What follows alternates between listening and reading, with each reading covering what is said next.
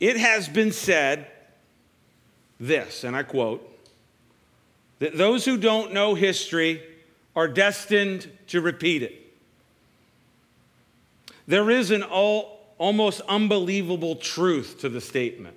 If you've been around on planet Earth for any length of time, it is just amazing to see how things kind of repeat themselves. Things happen. It's not amazing that common things are repeated over and over again. I mean, we wake up in the morning and the sun and the moon and all that. Those things are set in stone, and those are amazing. But what's amazing is when you see these occurrences in history, and then people don't learn from the things of history. Perhaps it's something that's happened in their own family history or in the history of nations, or whatever it may be. And then to see those very things repeated and played out, it's an incredible, incredible thing. When you look at Jesus' letter to the church at Sardis, Jesus wrote 7 letters to 7 churches. And when you look at his letter that he wrote to Sardis in Revelation chapter 3, it appears to be just a strange warning to them. Here it is, just jumping right into the middle of the verse there. Revelation 3, verse 3. He says, if you will not wake up, I will come like a thief, and you will not know at what hour I will come against you. Okay, so you're reading the letter, and you read this, and you're like, okay. Jesus wants them to wake up. It's kind of like a loving father or mother to the teens. Wake up, we want you to learn something. But if you will not wake up, I'll come to you like a thief. So it seems like it's just a kind of a routine warning. To the person who does not know the history of that particular city, this seems like a typical warning. But here is what happened previously to that city. Sardis was considered almost an impenetrable city. And the reason why was because it was on a 1,000-foot cliff, and it was surrounded on almost every side. And the Greek historian Herodotus tells the story of the fall of Sardis in the days of King Cyrus. Cyrus, who was the Persian emperor that took control of much of the world at that time. And King Cyrus had come to Sardis, and he found the position of the city ideally situated for defense. There seemed to be no way to scale the steep city walls that surrounded the city. So he offered a rich reward to any soldier in his army who could figure out a way to get up into the city. One soldier studied the problem carefully, and as he looked, he saw a soldier defending Sardis drop his helmet down the cliff walls of the city. He watched as the soldier climbed down a hidden trail to recover his helmet, and he marked the location of the trail, and he led a detachment of troops up it that night. When they easily scaled the cliffs and came to the actual city's walls, they found them unguarded, and they were overtaken like a thief in the night. So when Jesus says, I will come to you like a thief in the night to the church at Sardis, this is actually something that's already happened to Sardis.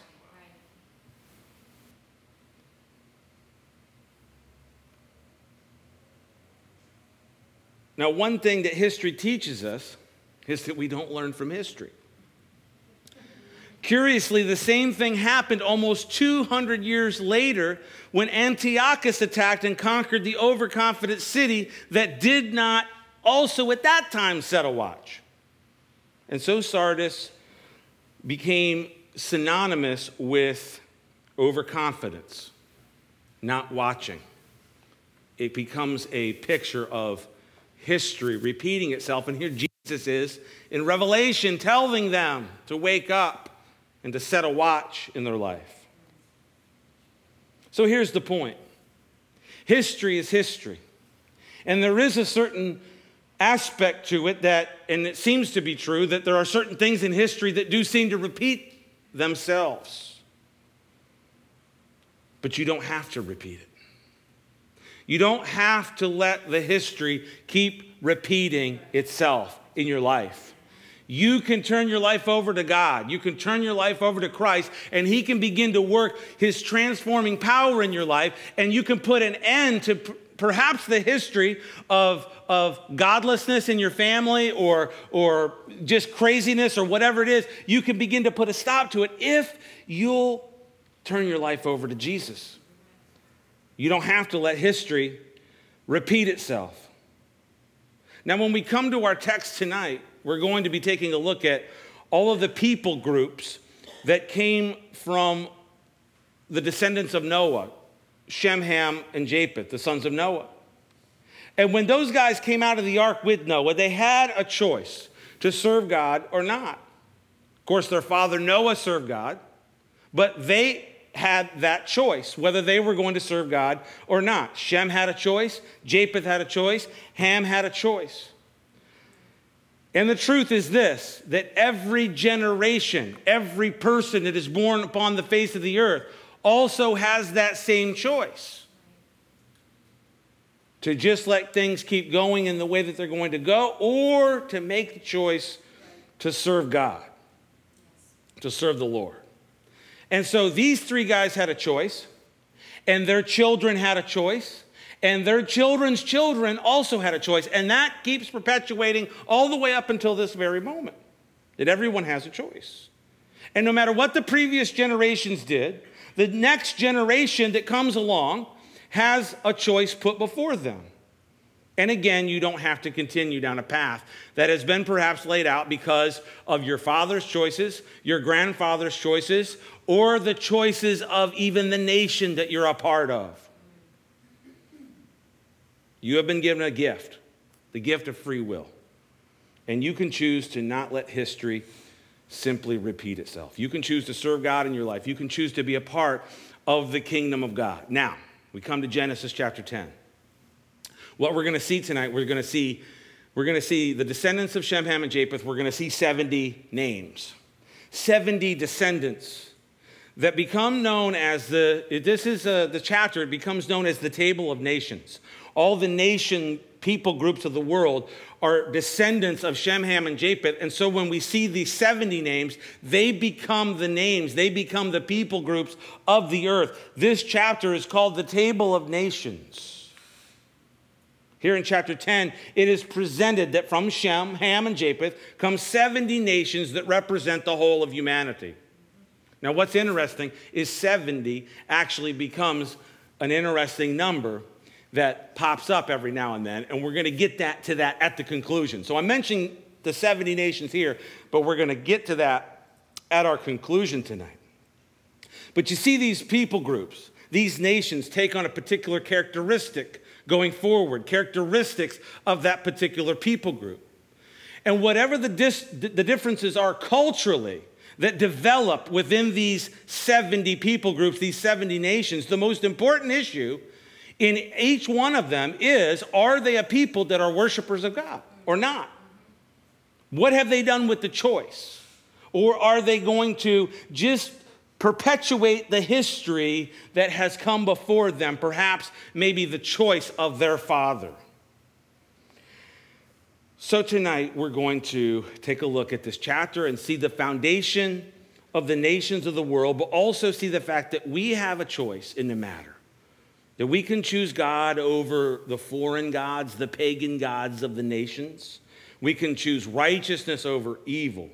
So let's take a look at this tonight. First, if you're taking notes, the far off can be brought near. The far off can be brought near. Let's pick it up in Genesis 10, verse 1. It says this. And you know what I'm going to do is I'm going to actually read through the entire chapter, and then we'll just come back and go through and highlight certain points here tonight. Now this is the genealogy of the sons of Noah, Shem, Ham, and Japheth. And sons were born to them after the flood. The sons of Japheth were Gomer, Magog, Madai, Javan, Tubal, Meshech, and Tyrus. The sons of Gomer were Ashkenaz, Riphath, and Togarmah. The sons of Javan were Elishah, Tarshish, Kittim, Dodanim. And from these, the coastland peoples of the Gentiles were separated into their lands, and everyone according to his language, according to their families, into their nations. Let's go ahead and stop there, because those are the descendants of Japheth. And we learn from the people of Japheth that the far off people who are far off, can be brought near. This is a theme that you will see go all the way through the New Testament, and Paul alludes to this, that those who are far off from the household of the faith in God can be brought near into the very house of God. And this group becomes those that are far off, geographically, for sure, and we'll see that as we look at this, but also just because of the choices that are made by the descendants that we read about here. From the three sons of Noah, from these three sons, we see the formation of the table of nations in these 70 names. We've just read a few here in the first part of chapter 10. When you look at the Bible, you see that the Bible actually breaks people down into basically two groups. What's that? Jews and Gentiles, right? Jews and Gentiles. And so we're actually going to see the beginning of that idea here in our chapter tonight. But for now, we have the three sons. And so we're looking at the descendants of Japheth. We're looking at Japheth and the descendants of Japheth. And we will see that the descendants of Japheth become at least some of the Gentile nations of the world. And they're mostly, all of the Gentile nations are mostly derived from Japheth and Ham. First, Japheth. He had these sons. We'll just look at a couple of them and just bring it up to speed to you as to who these people are. Gomer, the first name there, his son Gomer. Gomer becomes what is present-day Germany, or historically the Saxons. Magog is present-day Russia. According to a famed historian, Herodotus, we referred to him earlier, ancient peoples universally recognize Russia as Magog. Magog is a name that comes up, especially once you get into prophecy. Once you get into Ezekiel and you get into these things, you begin to see Magog popping up again. Magog, Russia is universally recognized as Magog. Even the Great Wall of China, erected to keep out the Russians, is called the Wall of Magog by the Chinese people. Madai was his son. Madai refers to the Medes. The Medes, when you see the name Medes, that is of the Medo-Persian people. So that would be modern-day Iran and perhaps some of Pakistan. You see this war that has been always fought between the Iraqi people and the Iranian people, and you say, well, what's wrong? I mean, even their names are just one letter different. Why can't we call a meeting and call a truce here? It's because they're two completely different people groups that have gone out under different dimensions and principalities. And we know that even when you get to Daniel, that you see that Daniel prays and requests that help from the Lord, and the angel finally gets to him after 21 days of prayer. And he says, well, what took you so long, And the angel says, well, I did battle with who? The prince of Persia. The prince of Persia. And so there's these principalities that are over the nations, that have taken authority over the nations. And it's what we see going forward throughout Scripture. Javan is present-day Greece. Meshach is a word that is where the word Moscow actually comes from, Meshach. And so if you look in the Soviet Union and Russia, there is some mixture of some different peoples in those areas. And then I want to highlight Tarshish, because this is a people group that comes up in other parts of Scripture. There is some disagreement among scholars about Tarshish. Some actually say that it is England. They say Tarshish is England or the UK or something like that. And then there are others that say that it's actually Spain. And of all the stuff I've read, I tend to side with the scholars that say it's Spain, that Tarshish is Spain. Tarshish, you will remember, pops up when we get to a little book called the book of Jonah, right? Jonah hopped a ship towards where? Tarshish. And that was, it was as if to say, I want to get on a ship going to the furthest place. That was to go to Tarshish, was to literally, I mean, if you think of Spain, think of where they are in Assyria and Turkey and in the Mesopotamian Valley, and think of Tarshish all the way to the Straits of Gibraltar, okay? So to go to Tarshish, when Jonah was saying, hey, I want to get on a ship to Tarshish, give me, what ship is going to the farthest place away from here? That's what happened. And then, of course, Tarshish actually pops up in Paul's letters. And the reason is because he was called to be the apostle to the Gentiles, and he viewed it as something that was set before him to accomplish the very thing that he had been called to by God, to get to the land of Tarshish. It was like he was going through all these lands, and I need to get to Tarshish because I need to complete the job. I need to get to Spain, in other words. And so Tarshish is Spain. Tarshish, in that sense, Paul wanted to get the gospel to the farthest point, in that sense, of the Gentile people. Now, here are the sons of Japheth. But look down there at verse 5. It says, from these, the coastland peoples. Are you reading in the New King James? The coastland peoples of the Gentiles were separated into their lands, everyone according to his language, according to their families, and into their nations. Okay, so you will see this phrase, the coastland peoples, or the people of the isles. And this is a term that when you see this in Scripture, and why is this important? This is important because you're going to be reading various places in your Scriptures. You're going to be having a devotion. You're going to be reading the Psalms. You're going to be reading somewhere in the prophets. You're going to come to one of these phrases, and you're going to go, oh, but what does it mean? But what does it mean? What it means is these Gentile people, the coastland people. Now, when I thought of it, I said, yeah, we're coastland people. South Coast, right?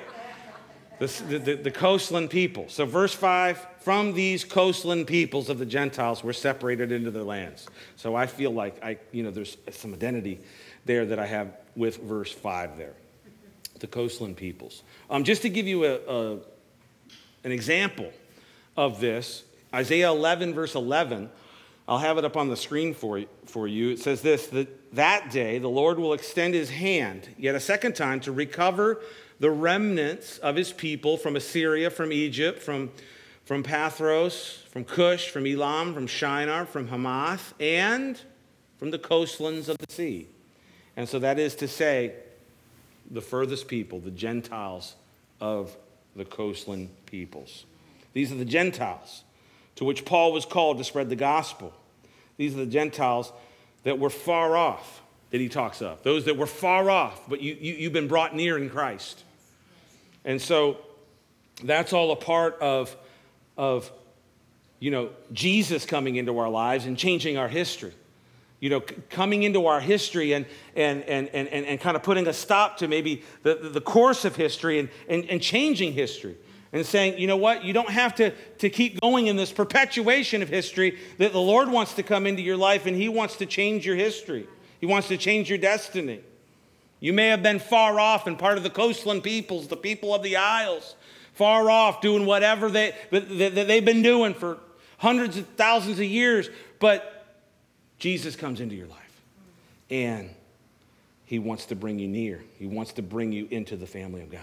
Now, going on to the people of the descendants of Ham, I thought of this point going into here, choose righteousness over evil. Let's go and look at verse 6. The sons of Ham were Cush, Mizraim, Put, and Canaan.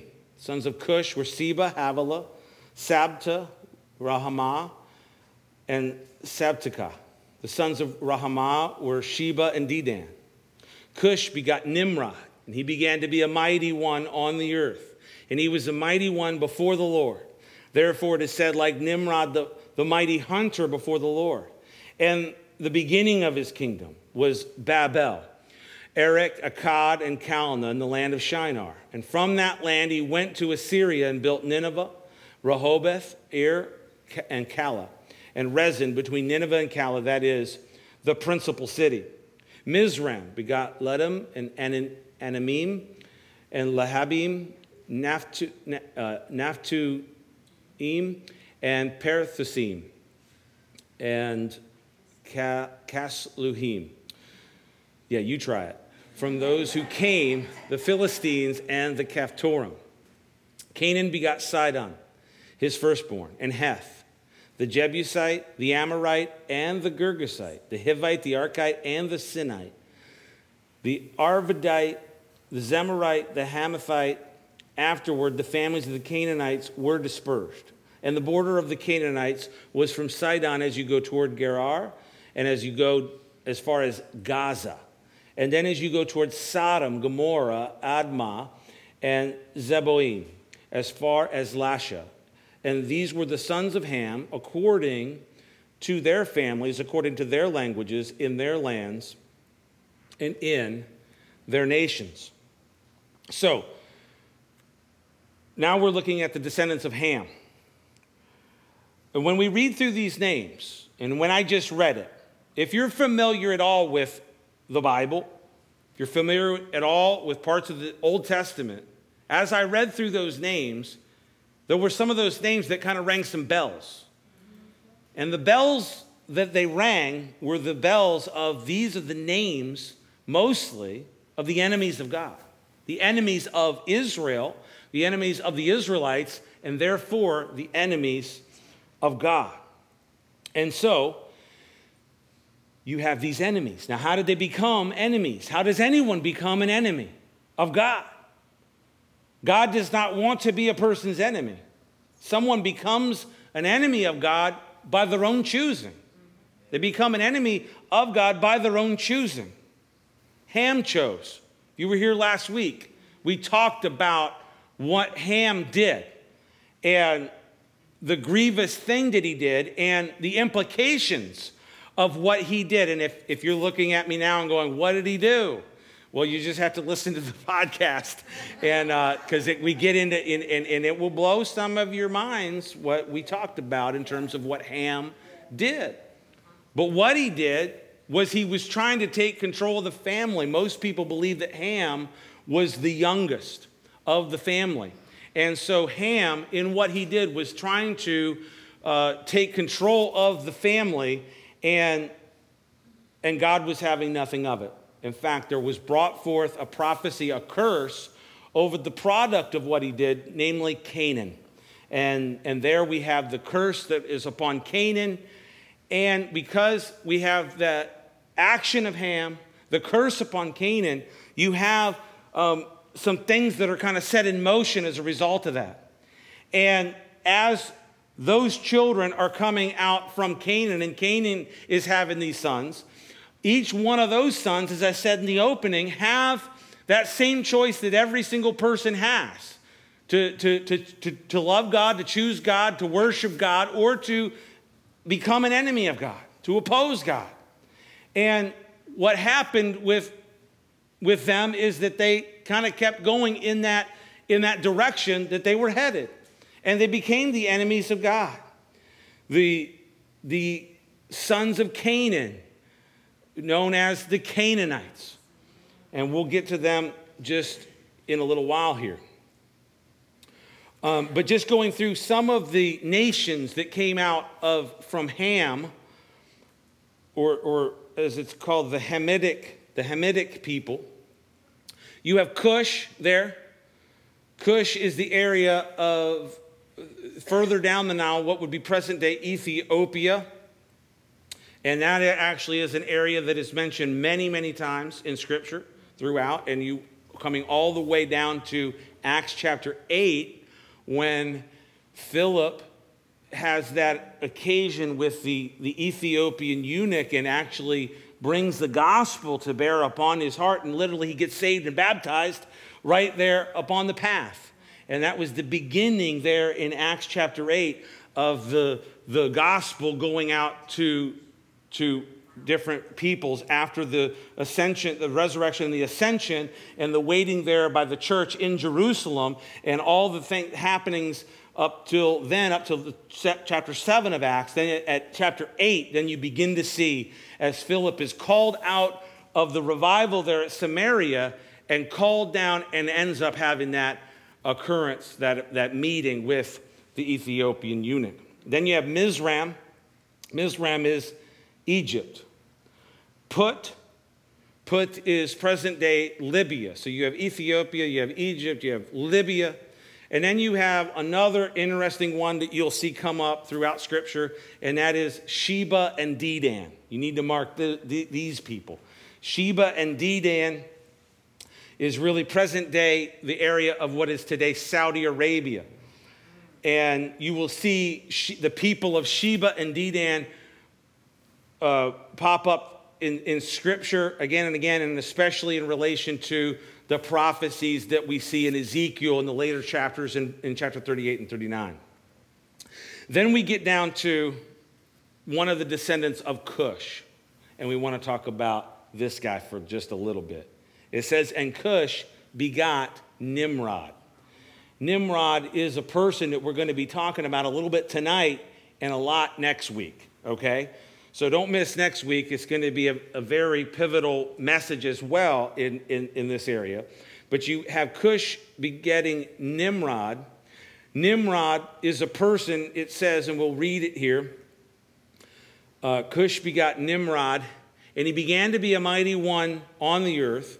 He was a mighty hunter before the Lord. Therefore it is said, like Nimrod, the mighty hunter before the Lord. Now this is a little bit misleading in the English translation. Number one, he began to be a mighty one. You can trace that rabbit trail a little bit if you want to, but the word there is the Giburim. And it is this idea of that there's some that actually attribute perhaps some supernatural activity, and not of the godly activity of the supernatural, but not of the enemies of God supernaturally, that had something to do with what happens to Nimrod. He began to be a mighty one on the earth. It says he was a mighty hunter before the Lord. This idea of mighty hunter is that he was there. At that time, you had peoples just kind of living out in the areas, and one of the main problems at this particular juncture in history was that you had the wild beasts out there, and this was a major problem. And so he was a mighty hunter, and there's some people that believe that he ascended to power because he dealt with the problem of the wild beasts in and around the areas where the people were trying to live. And we see this as he's the builder of these cities and this really what becomes this early empire. And so he becomes a mighty hunter. Therefore, it said, like Nimrod, the hunter, the mighty hunter before the Lord. Now, I want to look at this phrase, before the Lord, because when you read this and you're kind of just reading along and you're seeing this character, Nimrod, and, oh, he's a mighty hunter and he's before the Lord, and, oh, isn't this great? Isn't this kind of a rosy situation? No, it's not so great and it's not so rosy, because really the phrase, before the Lord, it would be better in the English to say against the Lord, or in front, before the Lord, in the face of the Lord. And so really, in these days, Nimrod, he began to be a mighty one, and he became really an arch enemy of God. He became someone that was at extreme odds with the God of the Bible, the God Yahweh. And so much so that we'll see as we get into it, and we're not going to dive in too deep tonight, but he actually, as he builds the cities there in Assyria and in the plains of Shinar and all of it, what would be today modern day Iraq, okay? There's also the formulation of a false religious system that actually becomes so pervasive that it actually becomes copied and transferred when the division happens at the Tower of Babel, when God separates the people that had gathered to do the wicked things that they were doing. And it's not just building a tall tower, okay? That what happened at Babel it wasn't because they were building like the Sears Tower and God didn't like that because he didn't want them to get too high in the sky. No, there was something else going on, and you'll have to come here next week as we'll dive into that. But Nimrod becomes this dictator, this emperor, really, if you will, this first world dictator, and he's against the Lord. And everything he does and everything that he's got going on is really at odds and in the face of the Lord. And so when it says before the Lord, it would really be better to explain that in the English really a different way. And it says there, verse 10, in the beginning of his kingdom was Babel. That is what we're going to be talking about mostly next week. This idea and everything that happened at Babel and the Tower of Babel. And if you don't know, if all you know is that somebody was there and a bunch of people were building a tower called Babel, you need to be here next week because it's going to, a lot of it will blow your mind in terms of what was happening and what God did about it. And we'll touch a little bit on it tonight before we conclude. But he built these cities, Babel, Erech, Akkad, and Calneh, in the land of Shinar. That would be Iraq. And from that, he went out to Assyria, and he built Nineveh, Rehoboth, Ir, and Calah, and Rezin between Nineveh and Calah. That is the principal city. And of those cities, one of them that you recognize is the city of Nineveh.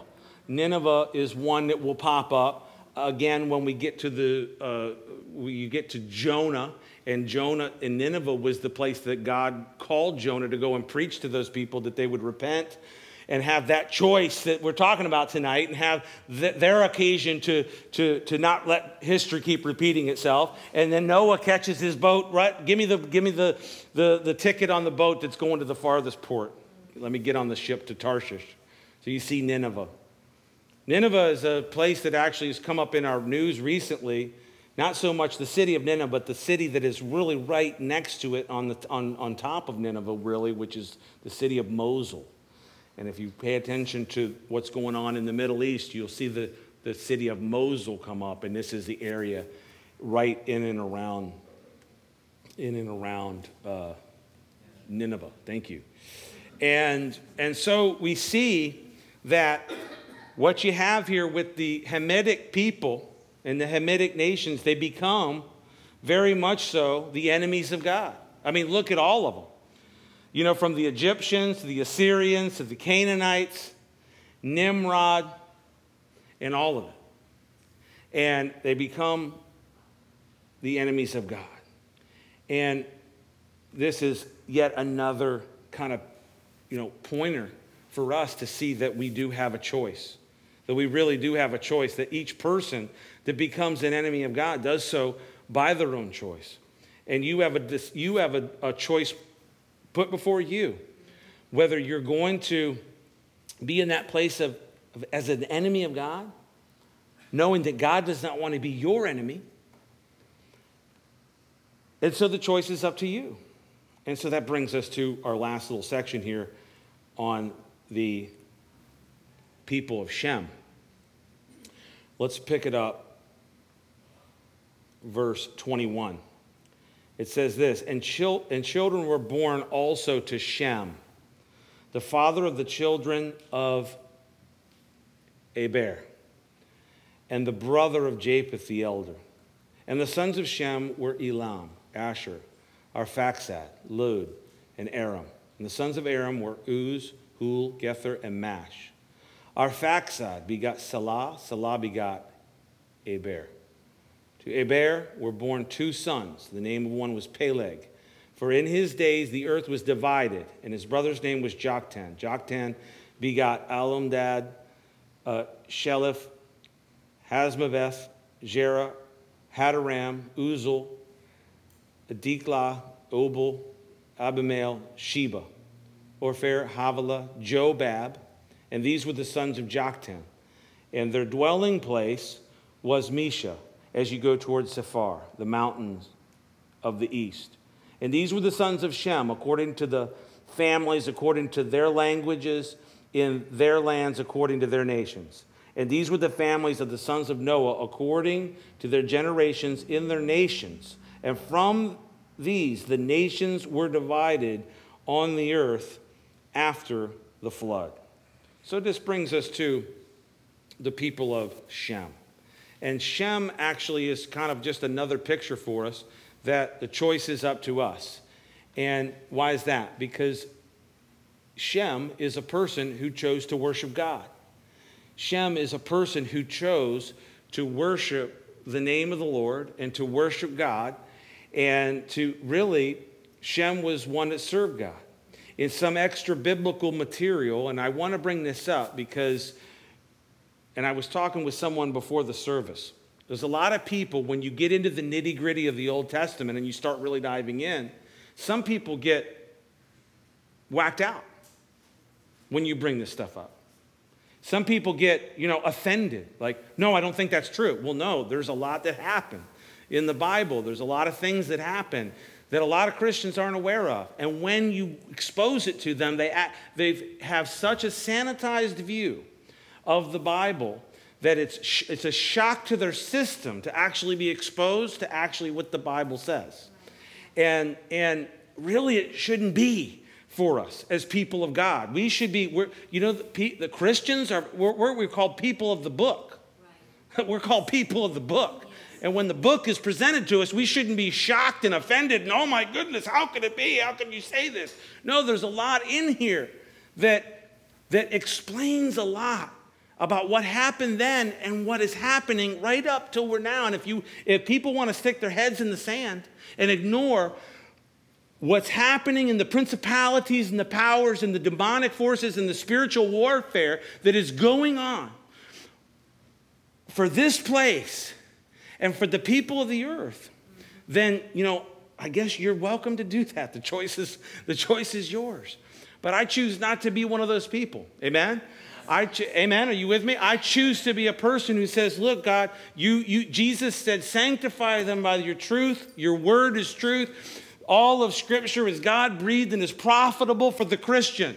Amen. He didn't say parts of Scripture. He didn't say the parts that would be sanitized by the Reformation, or sanitized by the church fathers, or sanitized by the people that didn't like what it said, so we'll come up with an interpretation that fits kind of our geopolitical understanding of what needs to take place. No, sanctify them by your truth. Your word is truth. Amen. Amen. So, Shem was a servant of the Lord. In some extra biblical writing, Shem is the one that served the Lord. He was a priest of Yahweh. He taught others how to worship and serve Yahweh. And this was passed down to his descendants. Look at it back here in the verse that we read, verse 21. And children were born to Shem. And how is the biblical author wanting us to think about Shem? It's right here in verse 21. The father of the children of Eber. You say, I don't know that name. That doesn't ring any bells. That didn't come up in Sunday school. That didn't come up with the flannel graphs and the whatever. And the pastor never taught us about this guy. What is this? This is actually somebody that you should know a little bit about. Because this guy, Shem, the father of Eber is the father. That is the name where the word, the Hebrews, is actually derived from. And so the people of God become known as the Hebrews, and this is the very guy, the son of Shem, that this name is derived from. And the biblical author is wanting us to know that Shem was his father. And so Shem was a godly man. He served the Lord. He was a priest of God Most High. And he passed that worship of Yahweh down through his children, namely through Eber and the people of the Hebrews. This is the lineage that becomes the Hebrew people. Now, there are other Semitic people that are not Hebrews, really. There are other people who say they're Jews, and Jesus says, no, they're not. They're of the synagogue of Satan. What's that? Yeah, read your Bible, read your New Testament, read your book of Revelation.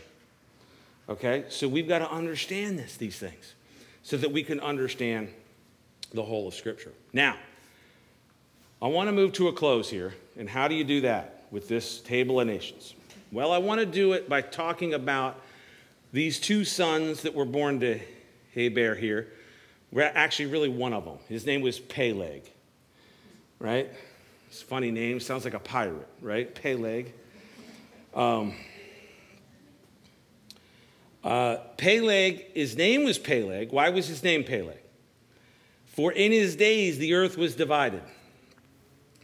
Peleg actually is this idea of dividing, and he's named that because it was in the days that it was like his mom gave birth to him, and it was like, here's what God's doing. The nations, the people are being divided. Well, he's Peleg. Let's call him this. What happened? Well, we're really going to get into it next week. That's what chapter 11 is all about. When this thing is happening in this empire of Nimrod and this false religious system that becomes so big and concocted, and now they're building this Tower of Babel that is not a tower that is reaching to the sky in the sense of its heights, but reaching to the sky and the principalities and powers of the air and inviting them to come and to reside with the people. And so God is having a major problem of this that's happening on the land of Shinar. And what does he do? He divides the people. He comes down and he confuses the language and he divides the people. And this happened in the time of when Peleg was born. So I want to come back to wrap it fully up with this idea, this number 70. Remember in the opening, I talked to you about that this is the table of nations, and you had 70 names, 70 nations, and from these are representative of the whole of the people of the earth, the 70 nations. Now, we'll get to it next week, and I don't want you to miss it, where we're going to really dive deep into this idea of what God does when he divides mankind. When he divides the people, if you miss any, I don't want you to miss next week. Anyways, this is when God divides mankind. He divides them up according to the sons of God. One of the scrolls from Qumran, 4Q Dut, actually gives us this reading of Deuteronomy 32 that the people, that mankind was divided according to the sons of God. And in that way they were given over to the very gods that they wanted to serve, the very gods that they wanted to serve at Babel, the very gods, these principalities and powers that Paul talks about in Ephesians 6, that they were trying to worship, that they were trying to exalt above the Most High, and all of that. He divides them according to that. And he gives them over to them. And this is what Paul says in the first chapter of the book of Romans. He gave them up. He gave them up to worship the created rather than the creator. So he gives up, and we're really going to get into this next week, he gives up the 70 nations. He gives up the 70 nations. In chapter 12, we have a descendant of Shem, a descendant of Eber, whose name is Abram, who's called out of Ur. And from him, he makes a people. He makes a people that through his seed would be a blessing to all the nations that in the prior chapter were given over.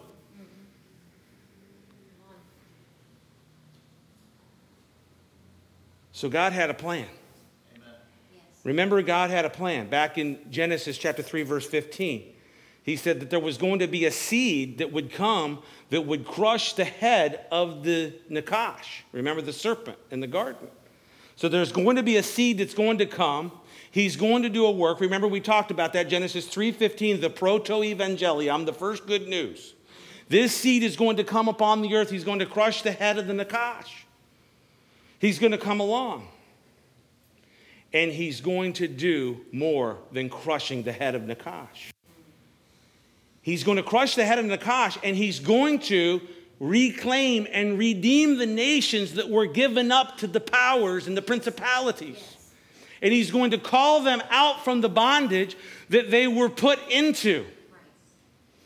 And so when Jesus comes on the scene and he comes into the synagogue in Nazareth and they hand him a scroll, and they hand him a scroll, and Jesus comes up to the podium, and he rolls out the scroll, and he comes to the place, and he finds in Isaiah, and he comes to the place in Isaiah 61, and he begins to read, and this is what he begins to read on that day. He says, "The Spirit of the Lord is upon me, because he has anointed me to preach the gospel to the poor, and he has sent me to heal the brokenhearted and to proclaim liberty to the captives." What captives? You say, we're not captive, we're not in jail. You have been turned over to the principalities and the powers of the air. And Jesus Christ, who is the seed of the woman promised in Genesis 3:15, who came through Shem and Eber and Abraham, that would bless all nations, that Jesus on this occasion stood up and proclaimed this. He rolled up the scroll.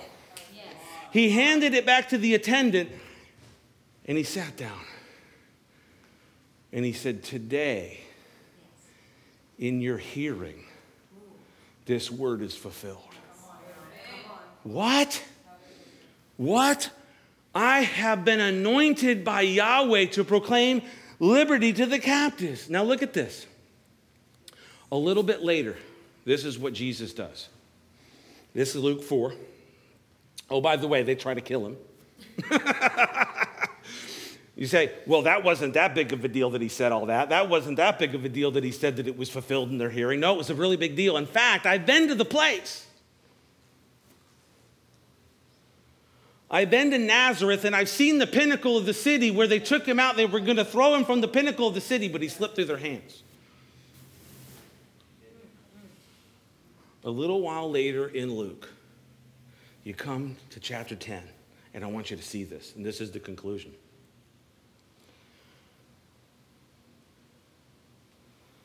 Jesus is going to do something that signals what he's come to do. He's going to do something that is going to throw down the gauntlet. It's going to be a signal to the principalities and powers of the air. He's going to do something. And it's Luke chapter 10, verse 1. Put it up on the screen. "And after these things, the Lord appointed 70 others also, and sent them 2 by 2 before his face into every city and place where he himself was about to go." What's this? Just a cute little verse in Luke? No. Let me tell you. Genesis 10, 70 nations. Genesis 11, those nations given over to the principalities and powers. Jesus arriving on earth, ready to do battle, he's a mighty warrior, ready to do battle on your behalf. He calls 70. He calls 70, he sends out 70 to the exact places that he's going to go. And it's a signal to the principalities and powers of the air. And what's the signal? The signal is this: I'm here and I'm coming back for everything. I'm coming back for the people that have been in bondage. I've come to set at liberty the people who stand in bondage. What bondage? Well, they were turned over to the principalities and powers in the air. You cannot read the Apostle Paul, the epistles, without understanding what he's talking about. You've been called out of bondage. You have been set free. You have been given life in Christ. You have been called out from the very place of bondage that you were. Those places where you were, the people of the Gentiles, the people of the coastlands, the peoples that were the enemies of God. And you've been given a choice, and the gospel message was put before you that Jesus loves you, and you have a choice to be a person that's going to be a worshiper of Yahweh, and you're going to accept Christ into your heart and not let history repeat itself, folks. You said, how are you going to preach chapter 10 of Genesis, the table of nations? I say, how are you not going to preach it? That's right. And what is being presented to us all the way through Scripture that's established? Jesus sends out the 70. Not only did he send out, you can take it down. Not only did he send out the 70 to the very places that he was about to go. And that signals that he came to reclaim and redeem the people. Amen? Amen. But it also signals something for us tonight. It signals that he came for you. That he came for you. Because you're a part of the table of nations? Are you somewhere in the history of this whole thing? Yeah, you're somewhere in the... I don't know, go to Ancestry.com and figure it out. I don't know what... Send in your DNA swatch or whatever, but you're somewhere in the history of all this.